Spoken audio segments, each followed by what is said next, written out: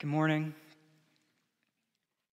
So I put on the gear, I did the drills, and by this point in my football career, I had a year under my belt on the junior team, and I was ready for the senior team. So they pulled me aside, and they looked to me and said, "Trent, we have a spot for you on the junior team." He was right, the coach was right, that the skills I had acquired as a grade 10 receiver were not quite enough for me to make it onto the senior team. I was dejected, I had to eat some humble pie, I was sent back down to the junior team as someone in grade 11. It was hard. That's life. Do any of us need that fresh start? You know, maybe people see you as the little kid or lacking certain skills or the screw up or the dropout, the former complainer, the addict, whatever the story might be. There's that disappointment when they look at you and they don't quite see everything you hoped they would see. Maybe you have a business dream, but they just can't seem to see past the handful of diapers, the running around, all of the busyness of being a parent, and you're just locked up in Paw Patrol, and you just feel like, will they ever see the real me? Will they ever know that I have a dream, that I have hopes and longings? Discouragement is always knocking at our door. Perhaps there's some of you who are rarely discouraged, despite feeling misunderstood or underappreciated or devalued or whatever the situation is. Whether it rains or shines, you find yourself steady, happy, content, at peace. You never grumble. You're not a grumbler or a complainer. You're not like a negative Nelly or a Debbie Downer. Nelly and Debbie, we love you. If you're with us, we love you. I don't know why those names are the ones that have gone down in history. Well, if you're one of those people, then for this sermon, take a nap, or better yet, you can come up here and you can tell the story of how you have endured during discouragement. So I joined the grade 10s and their tryouts. I did the drills, I ran their plays, and after watching me play, the coach pulls me aside and he says, "Trent, what would it look like if you went on to the defensive team?" And I thought, I don't know, sure. So I gave it a shot, and it was a fit. It was so much fun, and I ended up having the best year of my life playing football. It was so much fun. I was on the defensive back team. I ended up being a captain. I ended up being the unsung hero that year, and it just all snowballed into this wonderful year where I got to discover more about myself. And it was this team who saw something else, who noticed me, the coach who caught something, not so much that I would catch, but that I could tackle. I was really good at grabbing the tall people and getting around their knees, because that's the only option I had. If I went for from here up, forget it. They would carry me down the field with them. But I could be get their legs. It was fun. But under their guidance and under their encouragement, I loved being on the defensive team. There's these researchers and authors, Kouzes and Posner. They wrote the book called The Leadership Challenge. And after years of business research, wait for it, this is what they concluded, years of research, it's going to blow your mind. We need encouragement. What? Yeah. Believe it or not, we need encouragement. We work harder, we love better, we serve more, we're happier, kinder, wiser, we have a better immune system when we've been encouraged. Now, you might be thinking that's obvious, or maybe some of you are thinking, Actually, that's not so obvious, because let me ask you this question. How many of you believe you can do your best without encouragement? That you can do your best without encouragement? That you have enough in yourself, enough will, force of will, enough personal initiative and drive? Well, this confession, however, does not quite match their research. So they were wrestling with this because, and you wouldn't be alone if you thought those thoughts, because when they asked the survey, this is what came out. 60% of people reported that they needed encouragement to do their best, which means 40% of people that were surveyed said, I don't need encouragement to do my best. They could do their best without it. And when I thought about that stat, and then when they reflected on it, it just did not fit the reality that they were observing. So they asked it in a different way.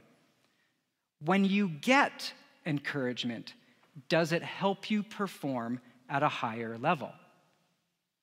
When they asked it in that way, 98% of people said yes. 2% said no. I don't know who those 2% are. It's a very different response, right? The way we just, as we think about it a little bit differently. And it sounds a lot more accurate. And perhaps we don't think we need encouragement because we picture Scott Adams' comic strips, Dilbert, when we think of motivation and encouragement. My motivation is low today. I understand it's your job to fix that situation. An insincere attaboy or a fake interest in my life would be enough. Drop dead and let the flies eat you. I set the bar too high. There's another one I wanted to do. I would feel more motivated if I knew how my assignment fits into the big picture. You don't need to be motivated. A monkey could do your assignment while eating a banana, like this. I think we're moving in the wrong direction. If that's the picture of encouragement, we are better off without it. But this is not the picture of encouragement that I'm talking about. Real encouragement is transformational. Real encouragement lifts us up and lifts us out. It transforms our work life. It transforms our personal relationships, our leadership, our family, our church. Encouragement changes lives, and it changes our own lives when we give it. That's the cool thing. That's the beautiful thing about encouragement. 1 Thessalonians 5:11 says this. Therefore, encourage one another and build each other up, just as in fact you are doing. Or 2 Corinthians 13:11 says, finally, brothers and sisters, rejoice, strive for full restoration, encourage one another, be of one mind, live in peace, and the God of love and peace will be with you. Hebrews 3:13. But encourage one another daily. Encourage one another daily. Scripture is clear, and it is supported by data. You will never be at your best if you do not receive encouragement. And we, the church, will never be at our best if we do not receive encouragement, if there is no encouragement. But what does encouragement look like? How do we do it? How do we not turn into Dilbert's boss as we're trying to encourage our employees or the people that we work with, where we just end up making things worse? Because how many of us have been encouraged poorly, in the wrong way? And you're like, it would have been better if you just said nothing. Like, you did not need to encourage in that way. So there's a way for us to encourage well. There's a way for us to do it. And even for us, how do we do it in the midst of our lives being discouraged? Like, if you're discouraged right now, how do we encourage in the midst of that? When our hearts ache for a kind word, an ally, an advocate, someone who sees you, a true encourager. So for the past 4 weeks, we've been letting the stories in Acts shape and guide us, letting it influence our hearts and our minds. The early church, they experienced it all, the high highs and the low lows. They've been where we are. They felt the tensions of frustration, loss, despair, confusion, uncertainties, all of those things. They felt it. The normal church life was not simple. It was not smooth sailing. It was certainly not without their problems. And yet, with all of the hurdles, all of the obstacles, all of the infighting and the deaths and the pain, they continued to thrive. They continued to thrive. How did they do it? Let's go, if you have your Bibles with you, let's turn to Acts 9:26, and you can follow along with me. We'll have it up on the PowerPoint on the screen as well. So that's Acts 9, chapter 9, verses 26. When he came to Jerusalem, and this is referring to Saul, when he came to Jerusalem, he tried to join the disciples, but they were all afraid of him, not believing that he really was a disciple. But Barnabas took him and brought him to the apostles. He told them how Saul, on his journey, had seen the Lord and that the Lord had spoken to him, and how in Damascus he had preached fearlessly in the name of Jesus. So we have this man, we have Saul, right? We know, most of us know the story of Saul, who was the persecutor of Christians. He was on a mission to destroy the church. He has a profound encounter with the living Jesus. Jesus appears to him on the road to Damascus. He's knocked off of his horse. We saw those big calves on the image last week. He's knocked off of his horse. He has an encounter with the living God, and with that, he is now completely transformed, and he is now on a mission for Jesus, not a mission against him. But it was such a dramatic conversion, it was such a dramatic change of person that nobody believed him. Nobody believed him. He was untested. He wasn't vetted. People weren't quite confident in who he was until Barnabas shows up, this unsung hero in the story of Acts.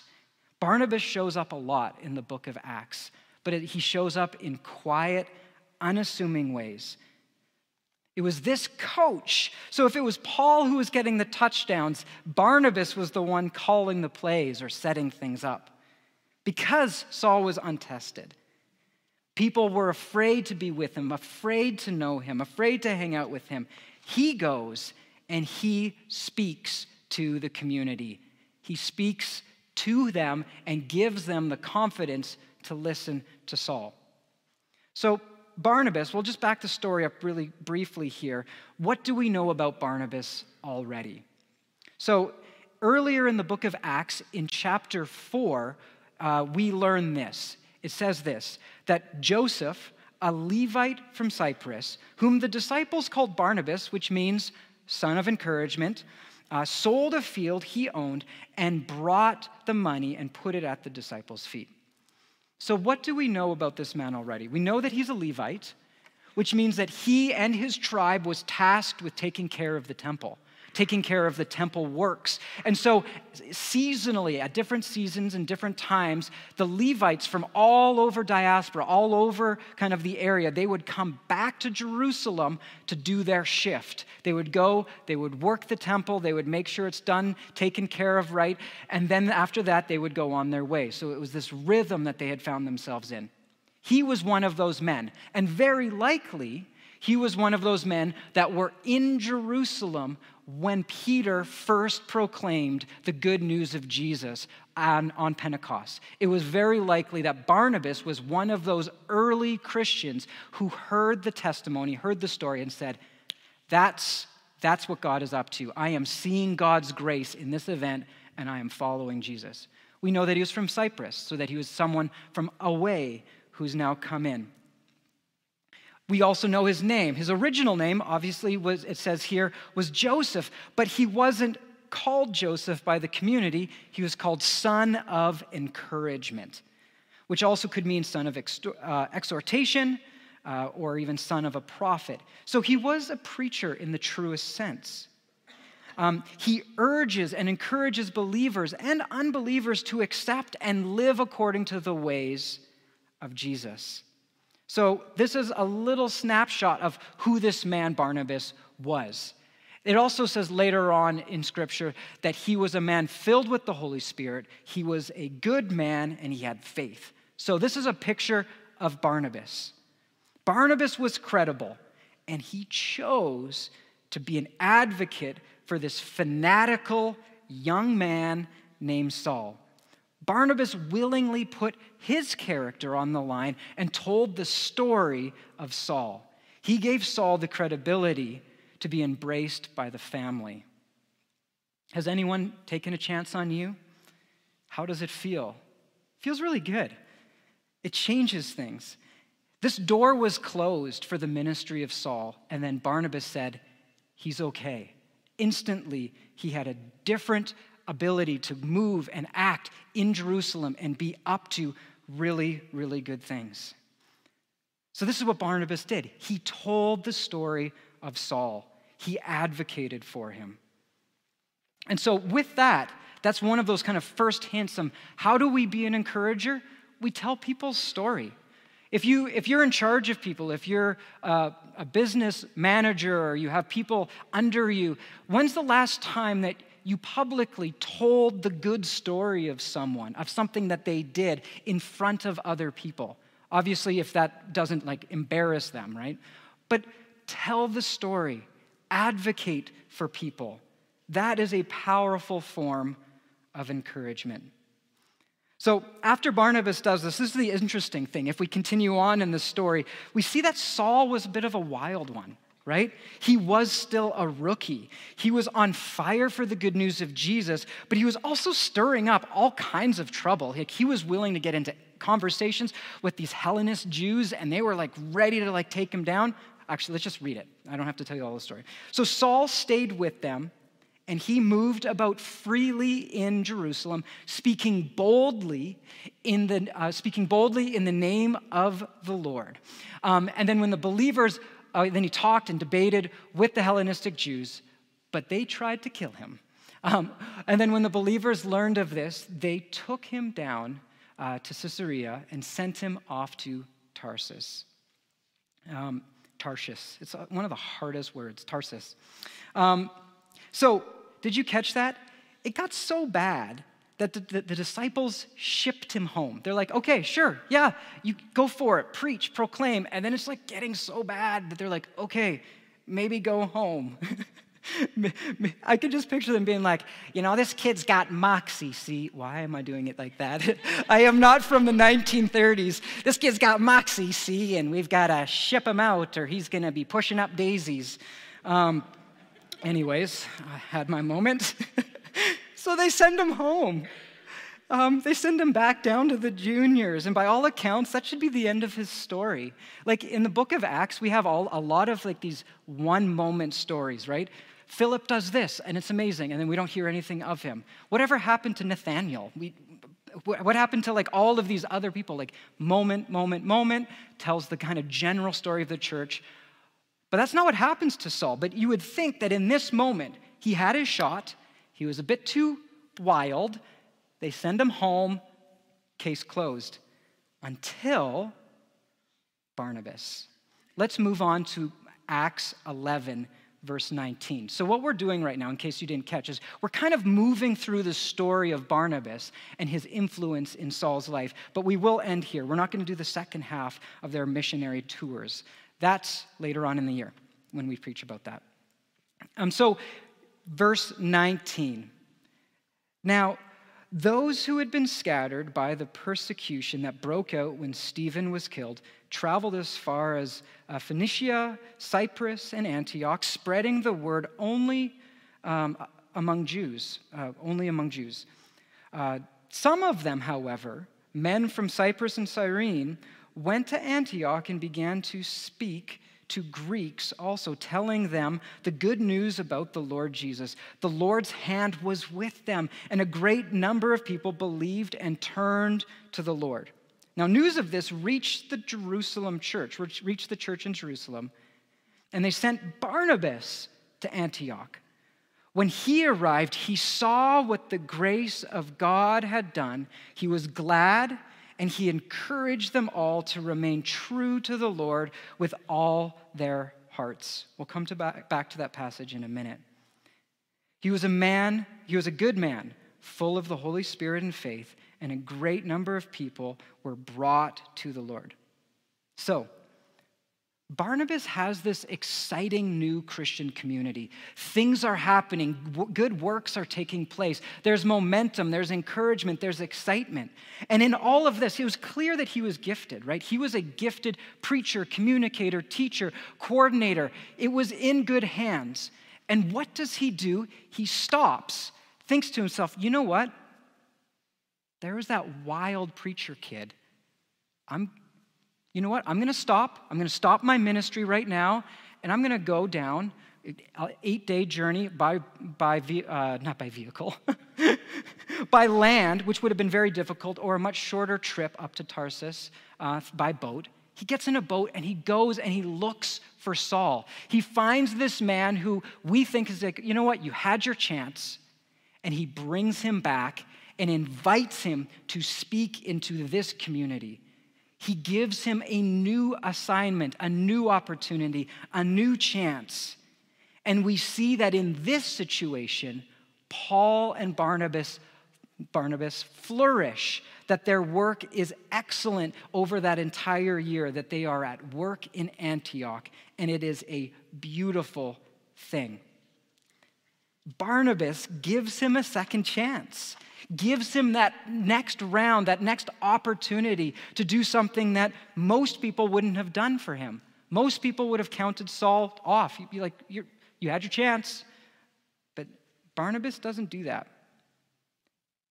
And our call is to not do that either. God invites us to be a people of second chances, to invite us to be a people who see in other people. So we know encouragement is important. And this is one of the ways that it happens, is the way that Barnabas does it. He saw Paul. He saw his gifts. He understood the possibilities that were within this guy, and he calls it out, and he draws it out, and he brings him to a place where he can work with his gifts. Work with his gifts that wouldn't have worked in Jerusalem, but they worked in Antioch.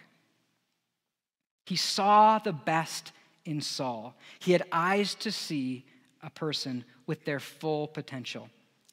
Now, some of you might be thinking, Trent, I get it. Barnabas was great. Be like Barnabas. Notice people, notice their gifts. Be there for people, speak those kind words. But I can't notice people right now. I am so locked up in my own world. I'm so busy. I'm so discouraged. I'm so frustrated. I can barely see my own kids. I can barely even see red lights right now. I need a person to encourage me right now, right? That's what many of us might be thinking. How can I be a Barnabas when I need a Barnabas? And so often we get stuck there wishing for the very thing that we might be called to give. But we do need a person like that in our lives. And Barnabas was not an encourager by his own strength, and neither are we.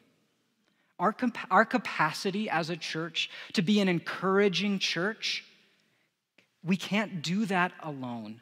We've never been able to do that alone on our own strength. Scripture says that this man was filled with the Spirit, and that it was the Spirit of God who empowered him to see the best in other people. Barnabas saw with the eyes of Jesus, and it always comes back to Jesus. It always comes back to this man who was so much more than a man. Jesus saw people. 2 weeks ago, the youth had our friend Allison Springer speaking to them, and she told a story about how Jesus, he sat down by the temple, and he watched people walk by, and he noticed people. He was not a creepy people watcher. He was a good people watcher. And he saw this widow drop in small coins. He noticed her. He noticed her gift, and he saw it as really, really good. And he told her story to the disciples that this is good, that this is approved. He saw Mary, and he delivered her from the demonic spirit. He saw Nicodemus, and he responded to his questions, this man who came under the cover of dark, and he acknowledged the questions that Nicodemus had. He didn't have to see Zacchaeus up in the tree. Zacchaeus was being discreet. He's hiding up there. He didn't have to look up and say, I see you, come down. Let's have lunch together. He, by divine power, saw Nathanael behind the tree, sitting under the tree. He called him out and said, that is a good Israelite. He recognized the woman who touched his cloak and had power drain out of him and have her healed. And he didn't just leave it there. He turned to her and he said, daughter. In front of everyone, he said, daughter. And that instantly changed her status among the community. Or Peter. Peter, whose name wasn't Peter, it was Simon. But when Simon responded with faith, he said, yes, that is faith. That is good. I'm giving you a new name. The name, the Rock, Peter. He called out this man's true identity. Or even on the cross, when you can just picture how exhausted Jesus was, if he had any moment to be lost in his own sympathy, in his own frustration, in his own discouragement, in his own abandonment, it would be while he's on the cross, suffering in physical pain, and yet he still has enough within himself to turn to the man beside him who says, remember me. And he's like, I will remember you. I am not going to forget you. There is a place for you in paradise. This is the Jesus that Barnabas knew, and it was this Jesus that empowered Barnabas to be a person of encouragement. Barnabas didn't well it up from within himself. He didn't find it in himself. He found it in the name of Jesus. He found it in the power of Jesus. Being an encourager is exhausting, and you're not going to make it in this life to be an encourager if you're not tapping into the power of Jesus. If we're not tapping into the nature and the encouragement of Jesus, we are not going to have what it takes to continue on. First, Barnabas knew the encouragement of Jesus personally. Second, Barnabas let the Spirit of God give him new eyesight. It said in Acts 11:23 that when he arrived, he saw what the grace of God had done. Barnabas saw what the grace of God had done. This world is teeming with signs and indications of the grace of God at work. The person sitting beside you, the person sitting behind you is teeming with the grace of God. There is grace in your life. Your own life, if you choose to look at it, has grace written all over it. And Barnabas, like many of you, know and have this eternal ally in the person of Jesus, the perfect coach who always calls out the best out of us, calling the best plays. So Barnabas, before anything else, he saw the grace of God at work. He recognized the hand of God. He acknowledged it. He saw the redemption of rebels. He saw the lost being found. He saw salvation for the selfish. And I think for myself and for many of us, the weapon of the enemy is that we forget the grace of God in our own lives and in the lives of those around us, that we lose sight of Jesus' loving action at work in this world. So maybe in the midst of all the Paw Patrol, all the homework, all the drama at school, all the frustrations at work, that we've just temporarily lost sight of the grace of God in and amongst us. We forgot who we are in Christ. We forgot that there is so much here in our lives and amongst us because of who Jesus is. Even right now, my encouragement is to let the Holy Spirit encourage you to see that truth again. To see that truth again, that we who have come to know the grace of God in our lives, that while we were still sinners, Jesus died for us. And that at that very moment that we know that Jesus is our ally and that the Holy Spirit is our constant comforter and advocate, reminding us of the truth of who we are in Christ. And it's with that knowledge, that foundation, that we have the capacity to genuinely believe in others, to genuinely believe in others, to see that there's power, possibility, transformation that is at work in other people because we've seen it in our own lives and we've seen it amongst our brothers and sisters. Now, if you do not yet know the grace of God in your life, you are invited to turn your life over to Jesus, to give up control, to surrender, and to put your trust in the good, gracious hands of Jesus. He cares about you.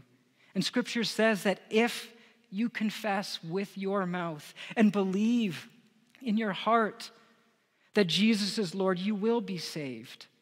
And if you want to follow Jesus, but have never taken that step of faith, I encourage you to take that step of faith today.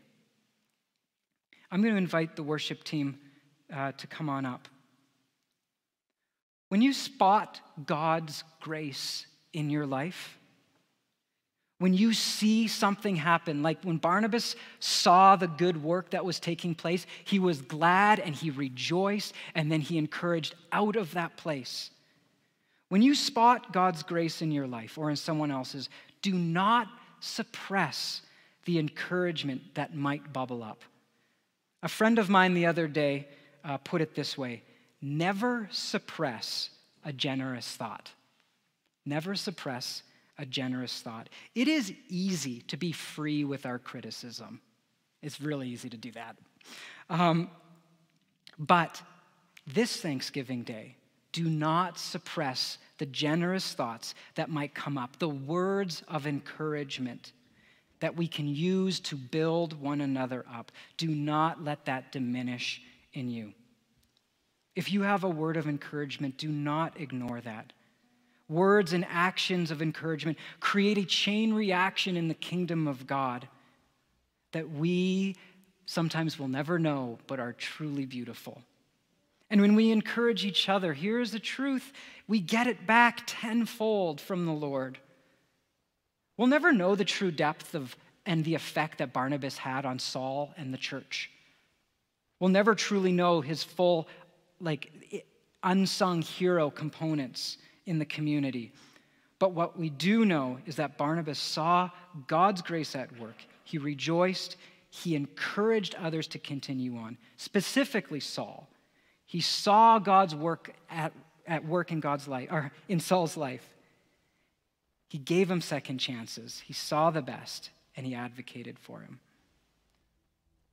We're going to have communion here in a moment, and I would just encourage that as we partake in communion, that this would be a reminder that Christ died for you, that this is an invitation, that this is an opportunity for us to say yes to Jesus, to put aside and to surrender our own lives and to see his grace available to all.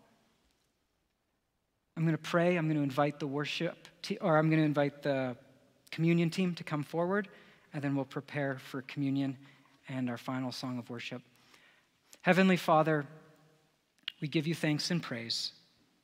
We acknowledge that we need you. We need your encouragement before anything else. And Lord, right now, I just ask that you would whisper a word of encouragement to your people, that they would be reminded that they are chosen in Christ, that they are a masterpiece, that they are called to do good works, that they are royalty. Lord, I am thankful that you are a God who calls, that you are a God who sees the least of these and calls them forward.